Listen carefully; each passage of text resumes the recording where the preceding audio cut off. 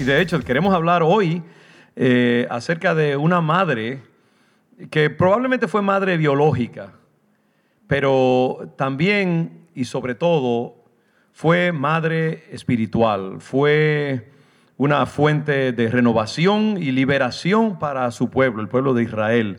Y nos estamos refiriendo a Débora, que fue madre, fue esposa, muchas diferentes funciones que vamos a hablar acerca de eso dentro de un momento. Y Débora es una figura que resalta en la Escritura porque en un tiempo donde la mujer se veía como algo menor, casi insignificante. Estamos hablando que Débora vivió probablemente unos 3,000 años hace, y quizás hasta un poco más, 3,200 años hace, que ella caminó sobre la tierra. Y sin embargo, Dios la usó en una manera extraordinaria. Y Débora es una interrogante, es una figura misteriosa. Por eso y por muchas otras cosas también que nos recuerdan acerca de la función de la madre, la dignidad de la mujer. Y ustedes recordarán que Débora se movió en un tiempo de gran crisis en el pueblo de Israel. Y Dios la usó para traer liberación. Y yo no sé, algunos podrían pensar, Meche, que el libro de Jueces, en particular esta narración acerca de Débora, que es una narrativa como feminista, ¿no? ¿Qué tú piensas de eso?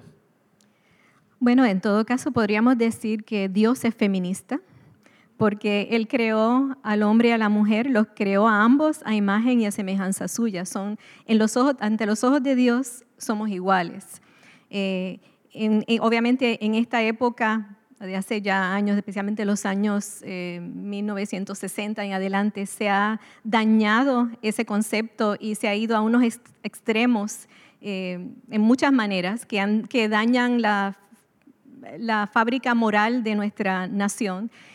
Pero la esencia es que ambos son iguales, Dios nos ve iguales al hombre y a la mujer y no tenemos que estar en competencia unos con otros porque cada uno trae algo extremadamente valioso y la idea es que trabajemos en equipo.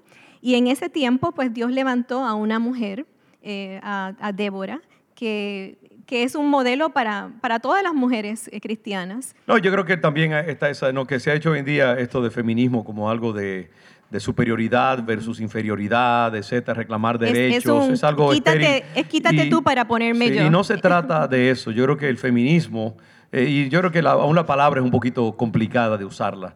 Yo creo que lo que vemos aquí es la relación entre hombre y mujer restaurada como Dios la quiere. Es una relación de la mujer, donde la mujer es coheredera del reino. Creemos en el liderazgo, yo creo del varón, porque eso es bíblico. Pero lo que creemos también es que el liderazgo varonil en el hogar no es algo para abusar, no es algo para oprimir, no es algo para como ejercer dominio sobre, sino más bien es una oportunidad para que hombre y mujer, cada uno, traigan sus dones, los aporten y que trabajen en conjunto. Aunque sí Dios tiene unas reglas que en el hogar es bueno reconocerlas, porque eso es bíblico.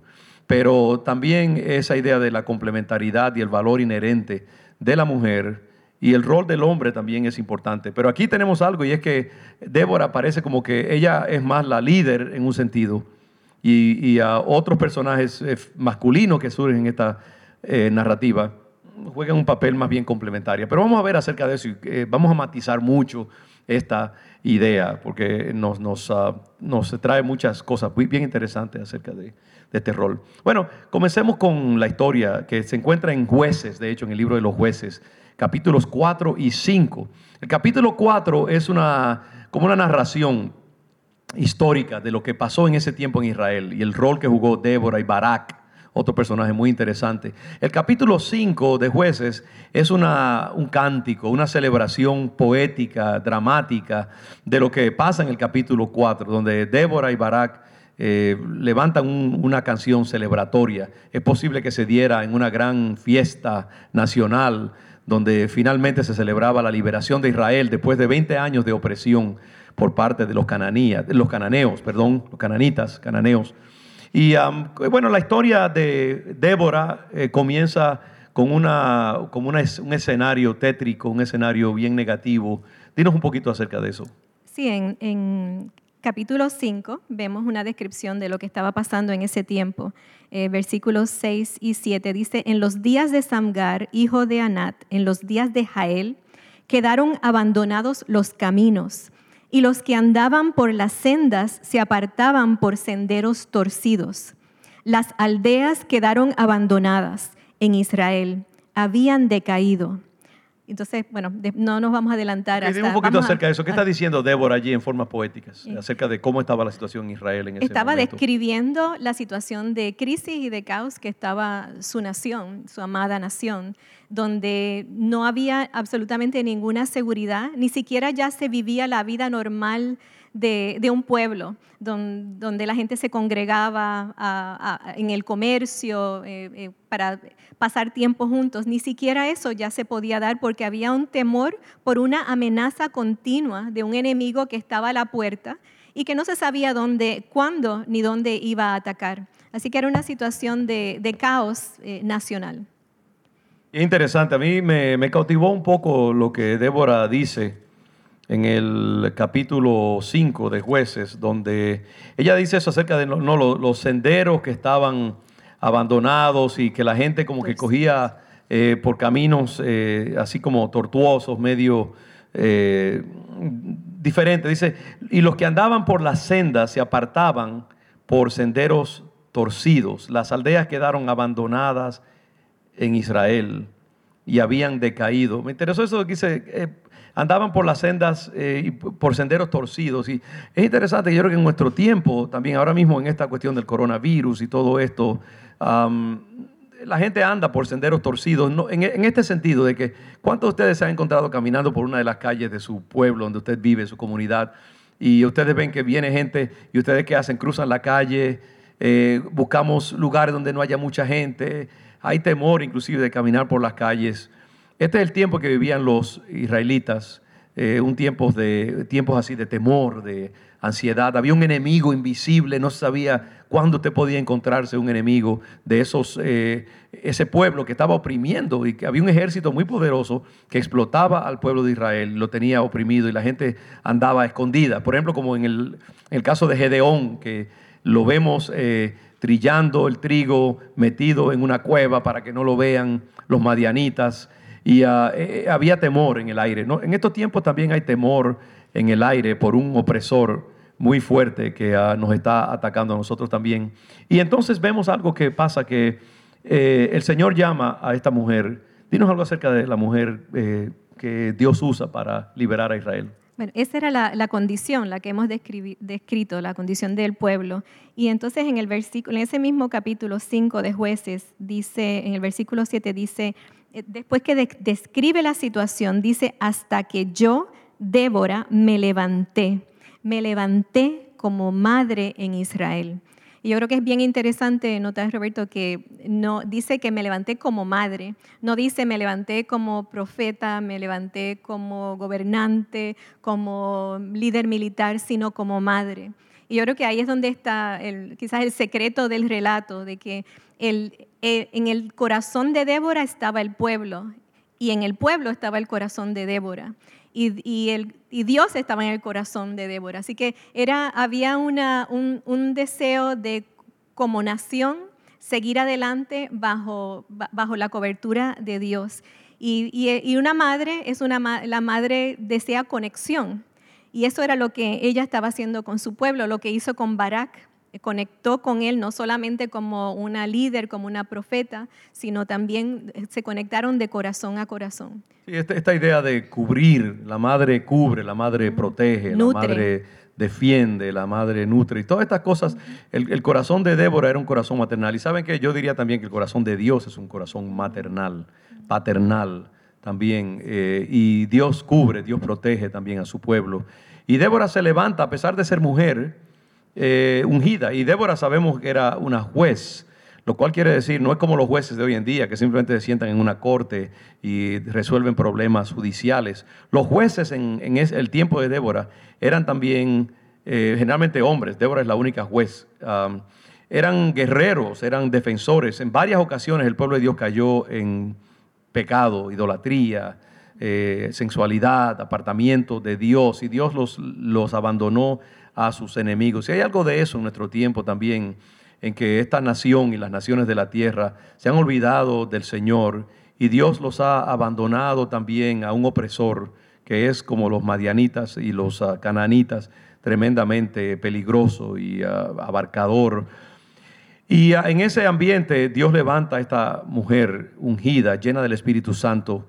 Era una juez y Débora era conocida en la comunidad, y de hecho que había una calle, la calle Débora, ¿no? Había una palmera. Y es interesante, cuando nosotros fuimos a Israel, ahora en este último viaje, fuimos a la tierra de Dan, en la parte norte de Israel, y allí vimos un lugar, una puerta en la ciudad donde vivía la tribu de Dan, donde se reunían los jueces para dar sus decisiones. Y está ahí el lugar, que se sabe que era ese lugar, un lugar así de juzgar a la nación y de resolver sus problemas. Y era un lugar de prominencia. Sí. Era en la puerta, que era lugar de defensa, lugar de discusión entre los líderes. Era un lugar de prominencia, y ese es el lugar donde ella está cuando dice que ella se acostumbraba a sentarse bajo la palmera de Débora.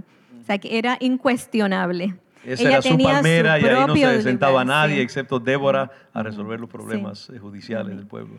Y eso pues, a mí me hace pensar que todos nosotros tenemos un lugar desde donde trabajamos, ministramos, oficiamos. Y ese es el lugar designado por Dios. Y tenemos que aprovecharlo. Tiene que ser un lugar donde sea claro para los demás lo que nosotros podemos ofrecer como consejeros, como guía espiritual, como cuidados maternales. No importa lo que sea, cada uno de nosotros tiene un lugar de ministración y Dios lo ha designado así. Tenemos que tomarlo, abrazarlo y decir, esa es mi palmera, o ese es mi lugar, ese es mi hogar donde yo ministro. Débora es un personaje complejo. Yo creo que su psicología asoma así de vez en cuando en el relato. A mí me gusta eso que ella dice: hasta que yo, Débora, me levanté como madre en Israel. Parece que Débora no sufría de baja autoestima.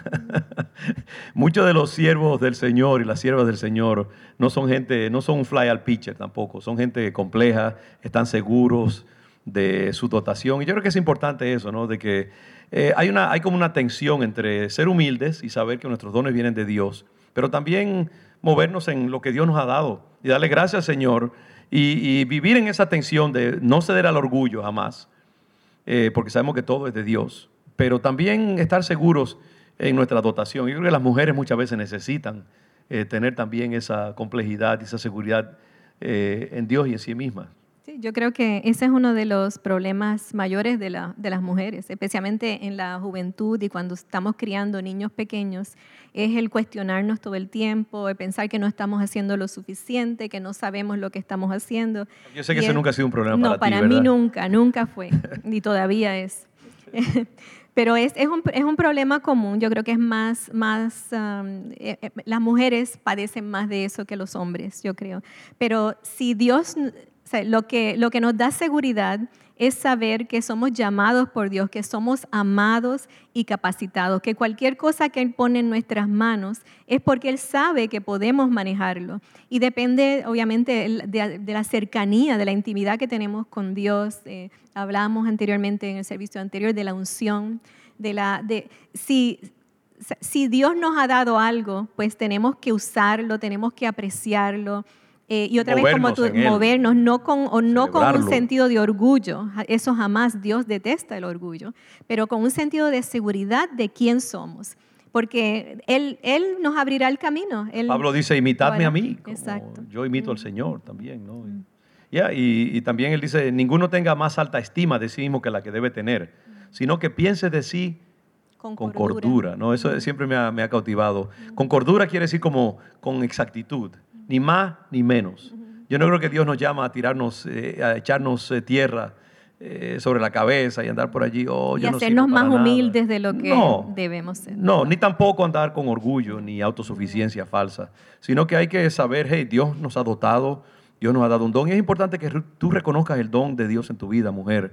Que varón, tú reconozcas el don de Dios también, que te muevas con esa mezcla de seguridad en Dios y en la unción de Dios, y también de saber que no lo mereces, que eso todo es por gracia, pero sí tener confianza en la unción de Dios para emprender las tareas que Dios te encomienda. Hay algo ahí acerca de la unción, porque cuando Débora llama a Barak y le dice, hey, Dios te ha llamado a ti, coge a 10,000 hombres de Israel y ve a pelear contra este enemigo que ya tiene 20 años oprimiéndonos y es tiempo ya de que nos libremos de él.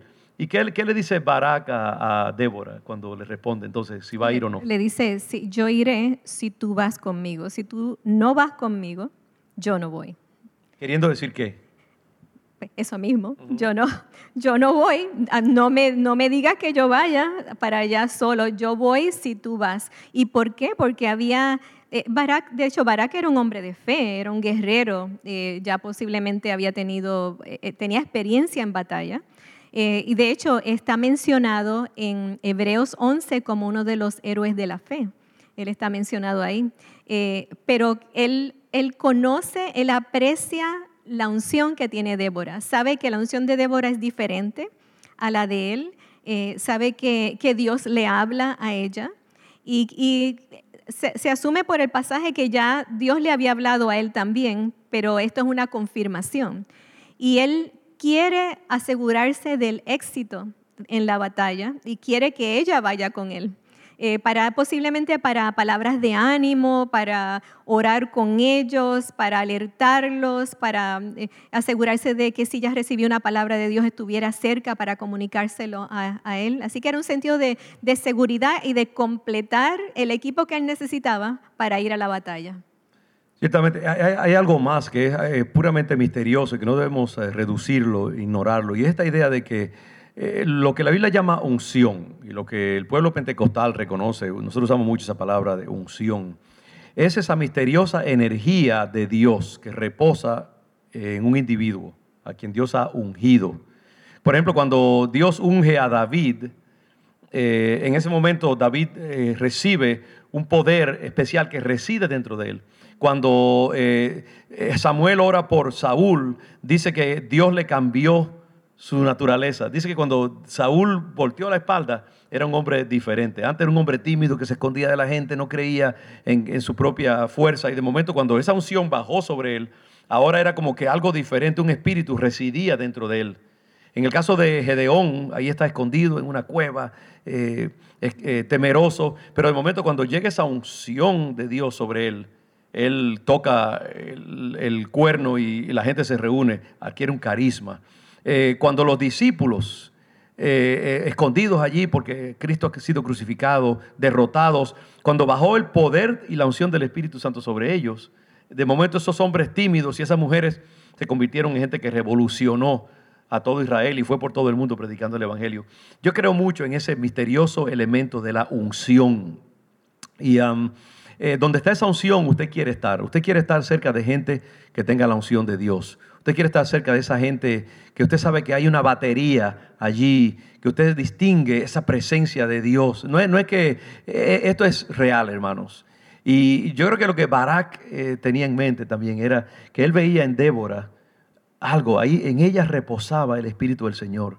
Y nosotros vemos que, por ejemplo, por eso los israelitas llevaban el arca a las batallas, porque ellos pensaban que la unción de Dios estaba depositada en esa arca. Claro que la fe activaba esa unción, pero estaba allí. Y en otros pasajes vemos que los israelitas decían, hey, no saldremos si tú no vas con nosotros.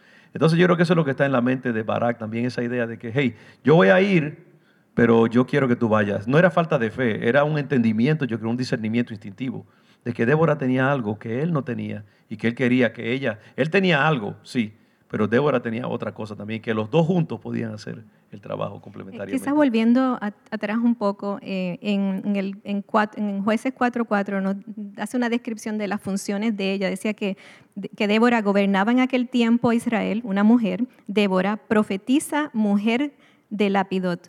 Así que ella tenía muchos sombreros, muchos roles. Y su vida cotidiana posiblemente era igual que todas las demás mujeres de su pueblo. Sin embargo,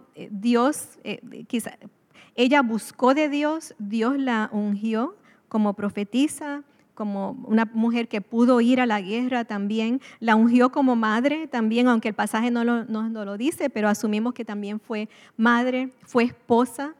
Así que a veces nosotros leemos estos pasajes y pensamos, esa mujer, yo jamás voy a poder ser como esa mujer, Débora, eso es imposible que yo sea. Pero ella era una mujer que habitaba en su pueblo, una mujer normal, una mujer ordinaria, pero tenía un Dios extraordinario. Y ahí es donde está la diferencia. Así que por eso es que nosotras hoy, en este año 2020, podemos todavía leer, las mujeres podemos leer la historia de Débora y saber que esa historia puede hacerse una realidad en nosotras también. A mí me interesa mucho esa idea de Débora manejando una cantidad de roles diferentes. A mí me cautiva la complejidad de su vida, porque Débora era un personaje político y judicial, era madre, asumimos que tenía hijos, era esposa también, y ahora la vemos también como una guerrera y una general militar. Es decir, que Débora manejaba muchos roles, y yo me imagino a Débora levantándose de madrugada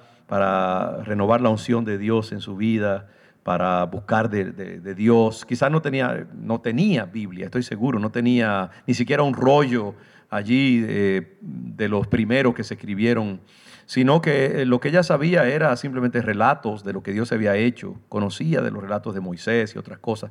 Pero yo me imagino que ella de madrugada, antes de comenzar sus labores, se levantaba, tenía su altar personal, se llenaba de la unción del Señor, entonces quizás prendía el fogón y hacía las tortillas y el chocolate, y entonces cuando los muchachos se levantaban, los atendía.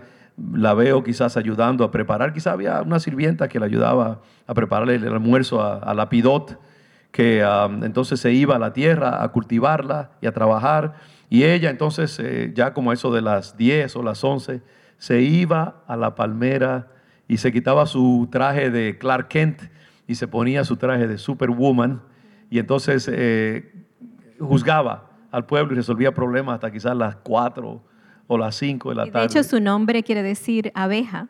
Y cuando uno piensa en una abeja, es una criaturita que a veces, de hecho, los científicos no saben ni siquiera cómo vuelan, porque tienen un peso muy grande para las alitas tan pequeñas que tienen y van de una flor a otra flor, y es continuo movimiento. Y así se pasaba ella, continuo movimiento dentro de su casa, en sus diferentes roles dentro del hogar, entonces fuera de la casa. Y me imagino que era una mujer atenta. Ella sabía de la situación política de su pueblo, del caos, conocía del pecado de su pueblo también, porque al ser juez, ella se le presentaban todos los días situaciones de personas pecando unas contra otros.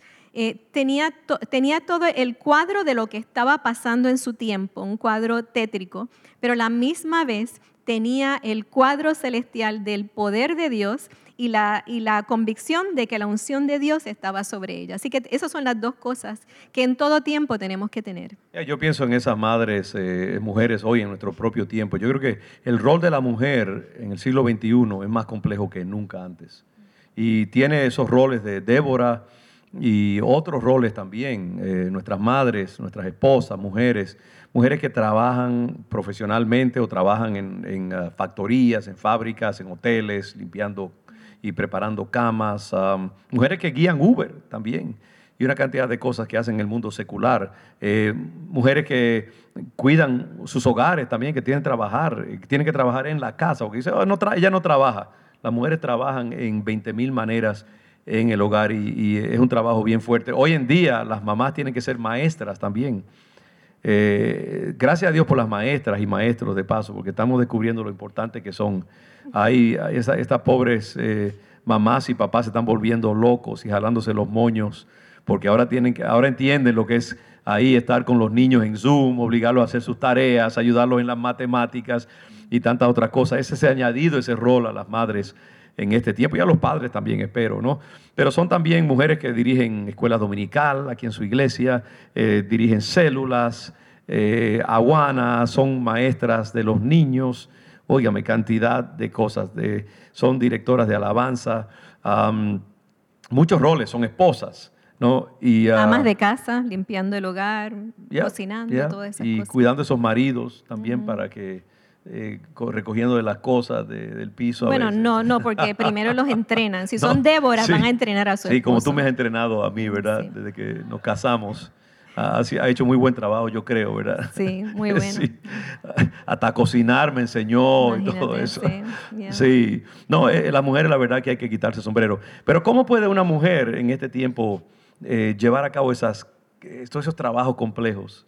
Dependiendo de la unción, de del Dios Señor. sobre su vida. Yeah. Amén. Es algo serio. Buscando ¿no? sabiduría. Sí, buscando sabiduría, porque muchas veces no sabemos la respuesta a las preguntas que se nos presentan, a los dilemas de cómo criar a un hijo en esta situación, en aquella. Muchas mamás que crían solas también, no tienen un esposo al lado de ellas que las ayude a criar y tienen que hacer todas esas cosas que tú dices. Así que la única manera, lo único que te renueve la energía es esa conexión con Dios, es saber que Dios deposita esa energía y esa convicción de poder hacer, de emprender cosas. Y tenemos tantos ejemplos en nuestra congregación de mujeres que han hecho cosas increíbles. Voy a tomarme la atribución de Yes. mencionar a Te la tienes, Débora, claro que sí. a Minelia. Por ejemplo, una miembro de nuestra congregación que la conocemos de hace 30 y tantos años. Minelia se convirtió en lo que era antes Iglesia Bautista Central en Cambridge. Yeah. Así que son Ha llovido muchos mucho años. desde entonces. Ya ella tiene 70 y algo. ¿75 será? Yo no, espero menos, que no me... como 73 no estoy, por ahí. 70 y pico, pero está como si fuera un figurín de 30, ¿sabes? Sí. Se cuida mucho. Pero Minelia. el asunto es que ella crió 4 o 5 hijos ella sola y tuvo pues, retos y especialmente una de sus hijas padeció de rebeldía severa en su adolescencia. Padeció, hizo a su mamá padecer Sí, también. exactamente. Una enfermedad. Pero esa la rebeldía. mujer, ella definitivamente Dios la ungió para ser la que rescatara a su hija. Y sabíamos, nosotros la conocíamos, nos comunicábamos mucho con ella en No esa diremos época. Su nombre permanecerá en secreto. Ya lo dijimos. ya dijiste el Ya nombre, lo dije. no de Minelia, de la hija. No. Sí. Bueno, ella no creo que tenga problemas con eso, pero el asunto es que ella le creyó a Dios. Ella creyó que ella tenía la unción de Dios para criar no solamente hijos que se portaban bien, sino hijos que también estaban en rebeldía.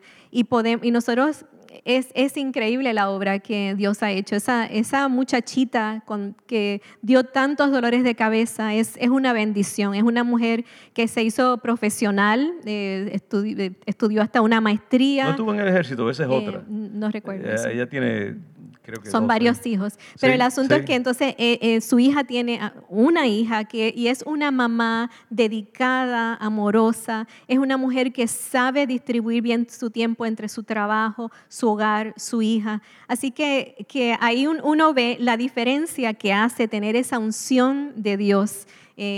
Nosotros tenemos en nuestra congregación cientos de personas es un así. semillero Sí. de mujeres ungidas que son increíbles, unas mujeres Son de guerreras de unción oración. espiritual, Sí, profetizas sí. también y con gran poder y peso espiritual, definitivamente. Son muchas Déboras Yeah. que tenemos aquí. Oh, yes, y celebramos eso y Dios multiplique Y su Déboras estirpe por también. ser, las que no son, pero que van a ser también Yeah, Déboras. y así hay tantos ejemplos de mujeres que han cargado a sus hijos y sus hogares de manera extraordinaria, porque tienen esa unción de Dios. Porque Dios han las ha tomado a sanado y Dios las ha en capacitado. serio, lo Yes, han tomado en yes. serio.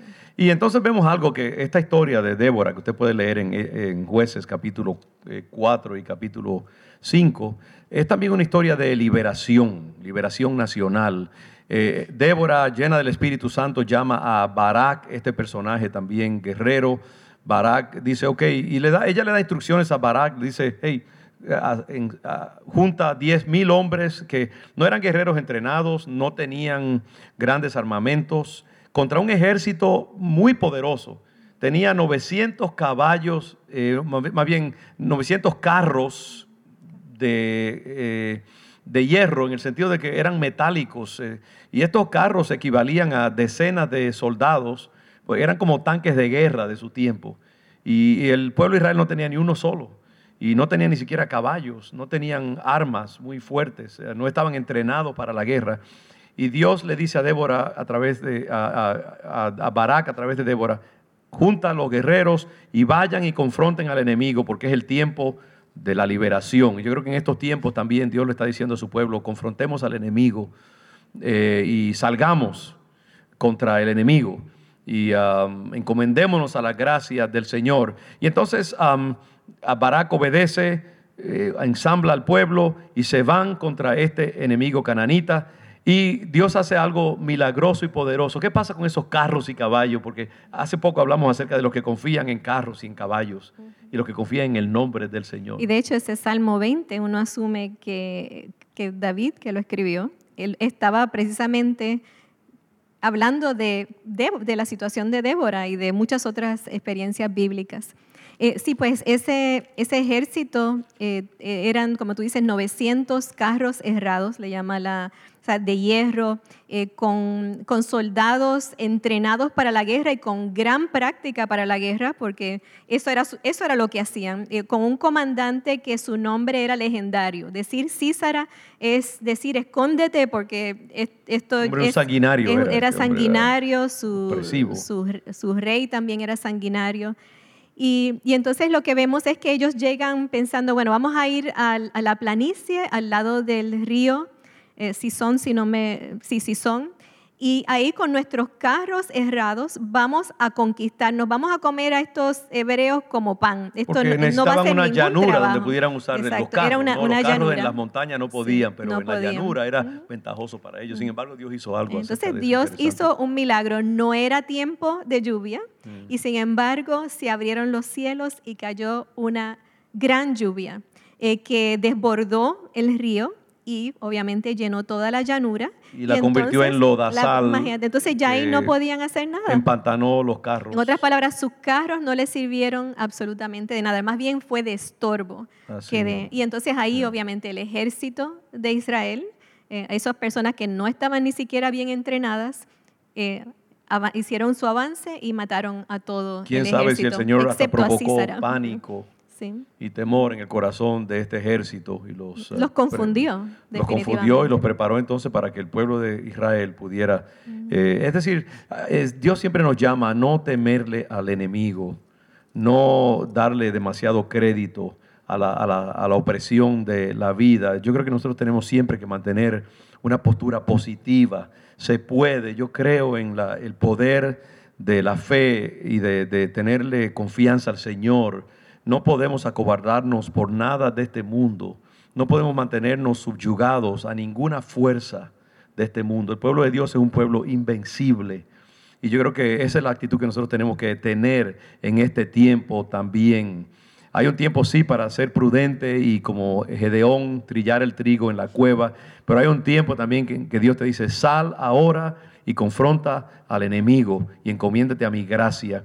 Yo sé que Dios tiene una solución para este tiempo que estamos viviendo y que lo que tenemos que hacer es creerle a Dios y lanzarnos en el nombre del Señor, y Dios nos encontrará en el camino y Dios nos dará las pautas y la sabiduría para salir adelante. Pero yo creo que esa actitud positiva, hermanos y hermanas, tenemos que cultivarla.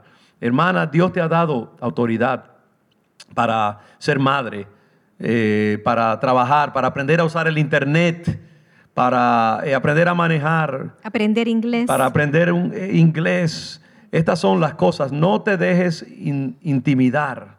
Tú tienes la unción de Dios dentro de ti y tú puedes confrontar cualquier gigante en el nombre del Señor. Lo importante es que salgas de la cueva, salgas a confrontar y te encomiendes al Señor que da sabiduría, y entonces Dios te sacará adelante. Y vimos esto aquí. Lo importante es, ¿sabe? El detalle es importante es que no fue que Sísara, en lo que relata aquí, no fue Sísara el que los atacó.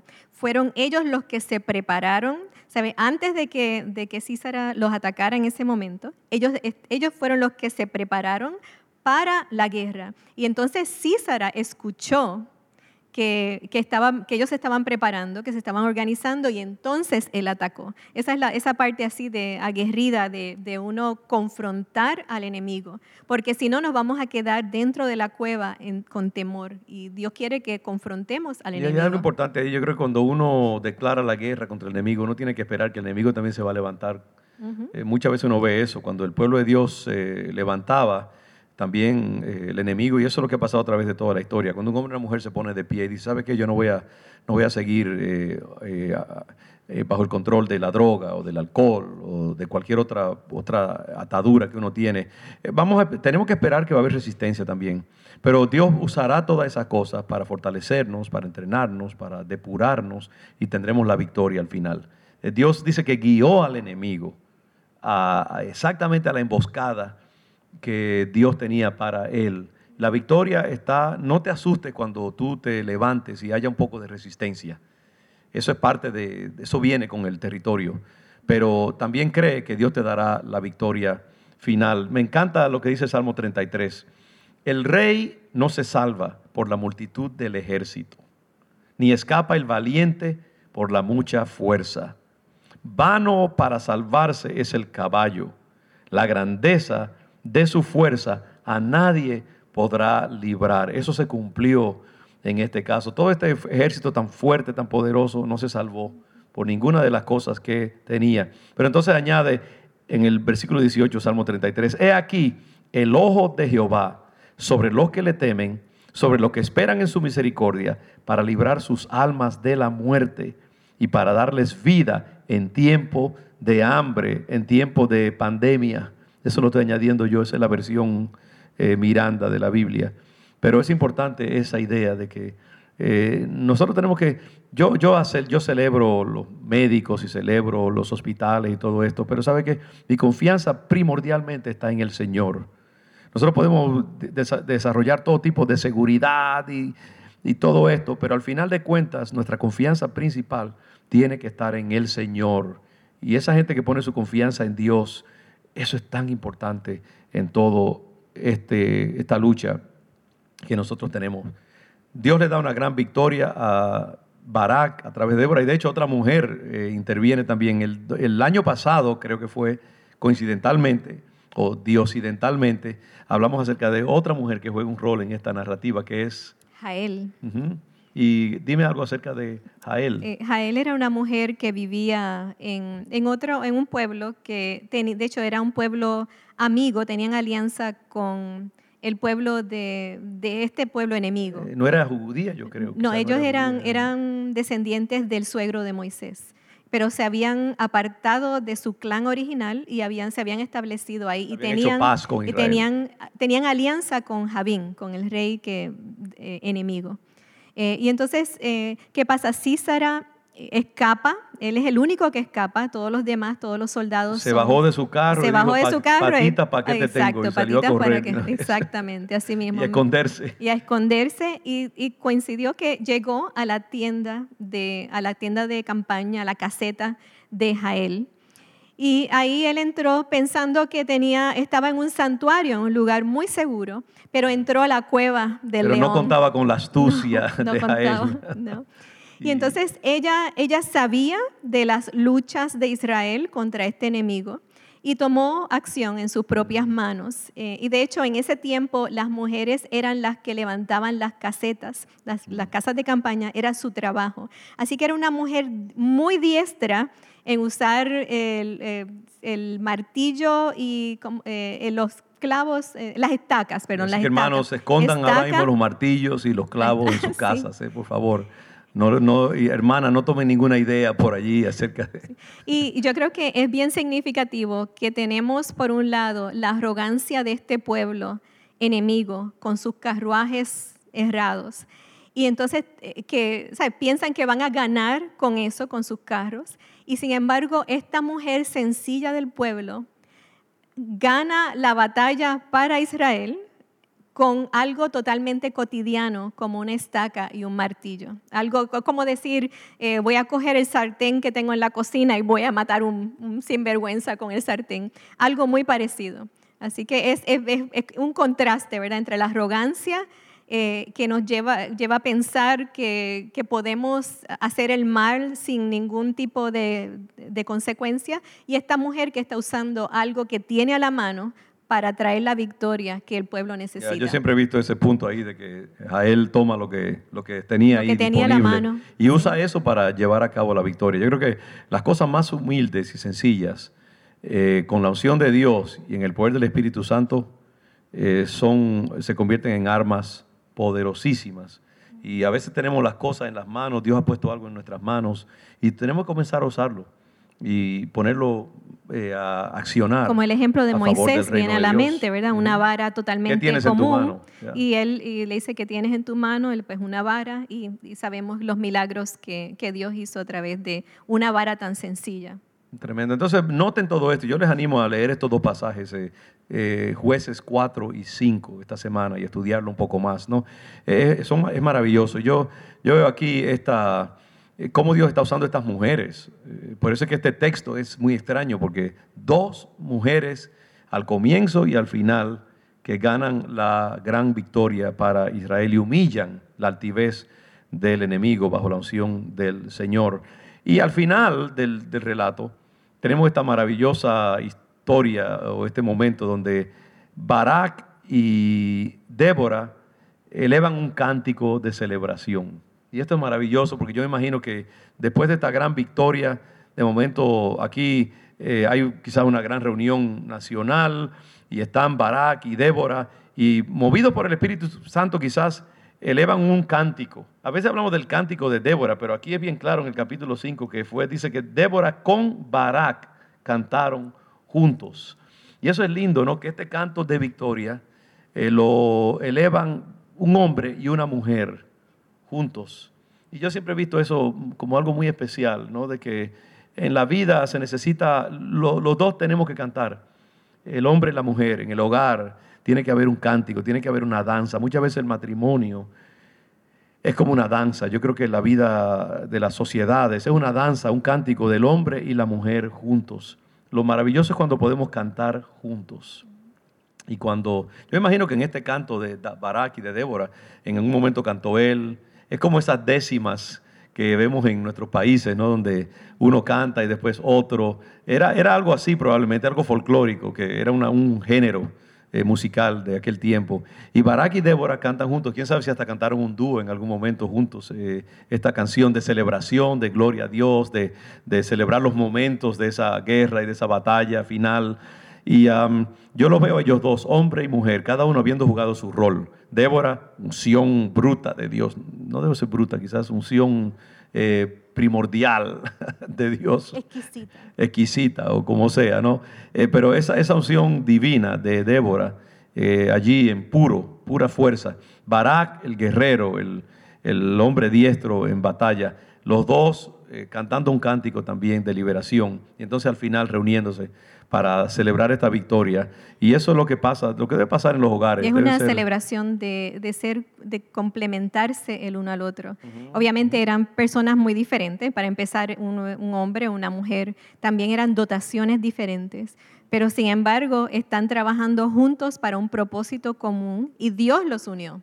Y así debe ser en el hogar, donde el hombre y la mujer trabajan juntos. Yo creo que muchos matrimonios fracasan precisamente porque no hemos aprendido esas destrezas. A veces el hombre va a tener que echarse a un lado.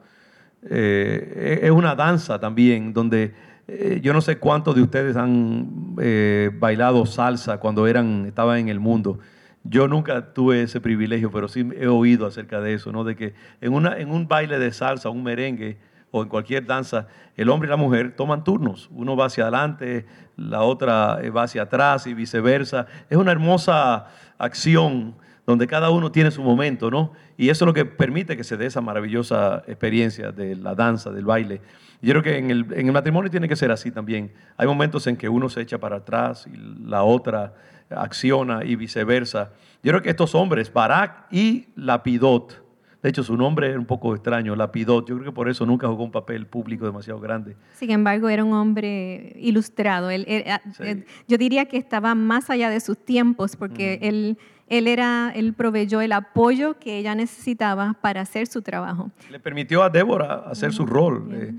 él se iba a su humilde trabajo y Débora estaba ahí en el público. Quizás hasta cuidaba a los niños, cocinaba también. Era un hombre liberado. Para que nuestras mujeres puedan desarrollar los dones de Dios y usarlos en el ministerio, muchas veces vamos a tener que quedarnos en la casa cuidando a los niños, fregar los platos cuando ella llegue para que pueda descansar un poco, para que ella pueda desarrollar sus destrezas y sus dones.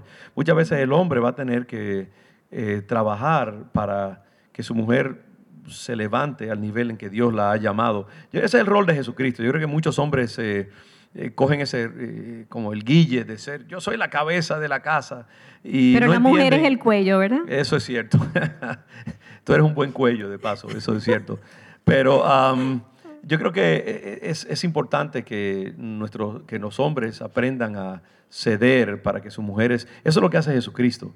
Yo creo que la idea de que el hombre es la cabeza del hogar es en el sentido de que Cristo es la cabeza de la iglesia, así lo dice el apóstol Pablo.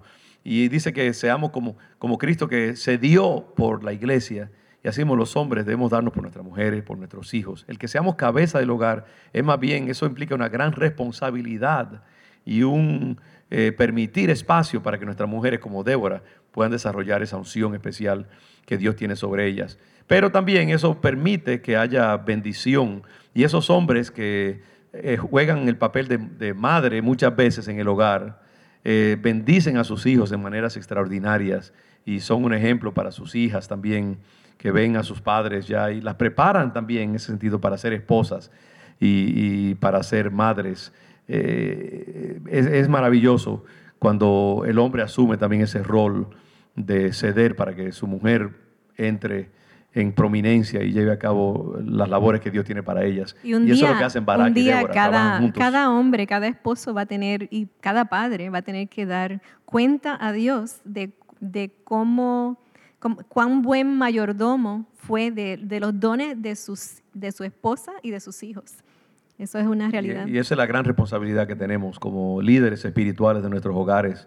Más bien permitirle a nuestros hijos y a nuestras esposas que desarrollen sus dones, como Débora permitió que Barak jugara su papel, y Barak reconoció el don de Dios que había en Débora y la puso también en el lugar en que ella merecía, y Lapidot permitió también que Débora jugara ese papel espiritual tan importante. Entonces, esta maravillosa narrativa termina con ese cántico de alabanza que ambos, hombre y mujer, elevan al Señor. Y quiera Dios que los matrimonios, los hogares de nuestra iglesia sean hogares de ese nivel. Si Dios permite que tu hogar ahora mismo sea un hogar donde esposo y esposa están unidos,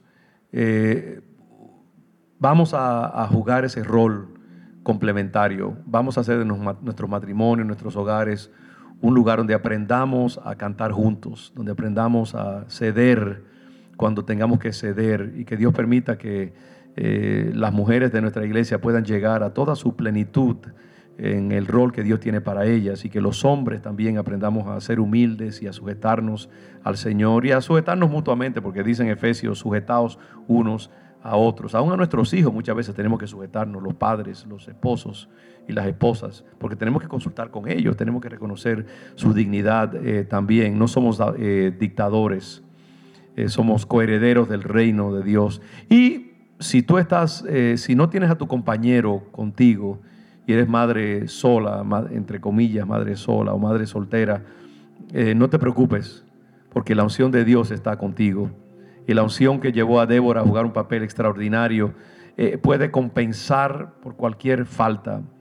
Si tú no tienes a tu esposo contigo, no te preocupes, Dios tiene más que suficiente poder para darte a ti todo lo que tú necesitas para ser madre y padre, y Él será padre de tus hijos también. Así que no temas, Dios te llevará a ganar la victoria, y tus hijos van a ser también ejemplos de virtud. Este es un llamado a creer en la unción de Dios, a acometer cualquier gigante, el gigante de un hogar donde no está el padre o la madre, el gigante de no haber tenido una alta educación, el gigante de no hablar el idioma, el gigante de no estar documentado en este país. Mi hermano, mi hermana, Dios iguala el territorio, como lo igualó en este caso La llanura que parecía que era de ventaja para los cananitas, Dios la convirtió en un lodazal que los enmarañó. Y yo creo que Dios es el gran igualador de terreno. No importa cuál sea tu condición, Dios es poderoso para darte la victoria. Dios es poderoso para levantarte, para darte todo lo que tú necesitas. No temas. El llamado de Dios en este texto maravilloso: no temas, no importa cuál sea tu condición. En este caso, Débora, una mujer humilde, Dios la usó para ella ser general en Israel. Y yo quiero decirte que no importa cuál sea tu situación, el Señor es poderoso para contigo y la unción de Dios está contigo. Creamos en eso y creámosle al Señor. Leamos en el capítulo 5 de Jueces, termina versículo 31, dice así: así perezcan todos tus enemigos, oh Jehová, así como perecieron en ese tiempo con Sísara y su ejército. Mas los que te aman sean como el sol cuando sale en su fuerza. El sol es algo ahí consistente, sale todos los días, brilla, hace su trabajo pleno cada día el sol. Un día no es más que otro, todos los días es igual. Y así somos nosotros cuando nos dejamos guiar por el Señor, cuando tenemos la unción de Dios. Él permite que brillemos cada día donde Dios nos ha puesto. Y en la última parte de ese versículo dice: y la tierra reposó 40 años. Quiere decir que la obra de Débora, la obra de Barak, la obra de Jael, la de todos los voluntarios, que fueron muchos que se ofrecieron a la guerra, todo eso logró que la tierra reposara por 40 años, después de haber sufrido 20 años continuamente. Así que eso es lo que pasa cuando nosotros nos acercamos cada vez más a Dios. Tenemos unción, nos movemos en obediencia en la unción de Dios. Dios desarrolla en nosotros un espíritu de guerra. Entonces vamos a ver los resultados maravillosos. En este caso fueron 40 años de paz. Para nosotros puede ser que nuestras generaciones se sanen, que donde había ciclos de pobreza, de alcoholismo, de adicción a drogas, de divorcio, de tantas cosas que nos afectan, de momento viene Dios y corta ese ciclo. Y entonces trae paz a nosotros y trae paz a las generaciones. Esa es la pasión de mi vida, ver que las generaciones sean sanadas.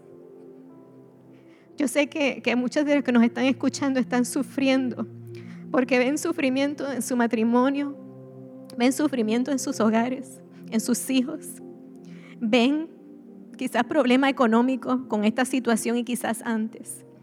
Pero yo sé que Dios te dice en este día: haz como Débora, escucha de Él, acércate a Él. Y Dios te va a conceder las peticiones de tu corazón. Solamente créele a Dios. Créele, no tengas duda. Cree que Dios te dará lo que tú necesitas. Porque Dios es un Padre amoroso. Así como Débora se levantó como madre en Israel, pero era una mera mujer. Dios se levanta todos los días declarando el amor. Él no duerme, pero una figura de él todos los días Él declara el amor de Padre que Él tiene sobre ti, sobre tus hijos, sobre las generaciones que ya están aquí y sobre las generaciones que van a venir después. Esa es nuestra confianza. Por eso es que no nos podemos dejar morir, no podemos quedarnos en sufrimiento. Tenemos que levantarnos, ser fieles a Dios aún en medio de la tormenta, aún en medio de la guerra, y hacer usar aquello que Dios ha puesto en tus manos en este día. Que eso sea lo que recuerdes de este tiempo, de este servicio. Es que Dios te ama, te capacita y tiene un propósito hermoso para tu vida y la de tus generaciones. Amén. Amén, amén. No hay nada que añadir. Gloria a Dios. Déboras, levántense en el nombre del Señor. Dios tiene grandes cosas para nuestra congregación en los años venideros y necesitamos hombres y mujeres llenas del Espíritu Santo, llenas de ese espíritu de Débora para liberar nuestras ciudades, nuestras comunidades, y Dios lo va a hacer y damos gracias a Él por eso. Solo depende de que le creamos y que nos lancemos a conquistar la tierra y a subyugar al enemigo. Yo les bendigo, madres, les bendigo casas y hogares de nuestra congregación y de aquellos hermanos que se unen a nosotros en este día. Bendecimos tu tierra, bendecimos tu vida, tu matrimonio, tu hogar, tus hijos, tus finanzas, y vemos un tiempo glorioso que el Señor está preparando. Gracias, hermanos y hermanas, por estar con nosotros. Que Dios les bendiga. Esta va a ser una semana gloriosa. No olviden el tiempo de oración el viernes. Se reserve ya, póngalo en su calendario para que no se le olvide. Vamos a dedicar un tiempo de ayuno, que sea mediodía, lo que sea, para estar en meditación. Recuerden, a las 10:30 les vamos a estar enviando un mensaje a los que han enviado sus teléfonos para que puedan conectarse con nosotros a través de Zoom. Vamos a tener un tiempo de oración juntos. El miércoles también hay muchas cosas que vamos a estar haciendo para mantener esa lámpara prendida del Señor. Y recordamos la mesa redonda ahora por Zoom. También ahí pueden simplemente hacerle clic al enlace que están viendo en su chat para unirse a la mesa redonda. Tremendo. Dios les bendice y gracias por conectarse con nosotros. Hasta la próxima. Bendecidos. Amén y amén.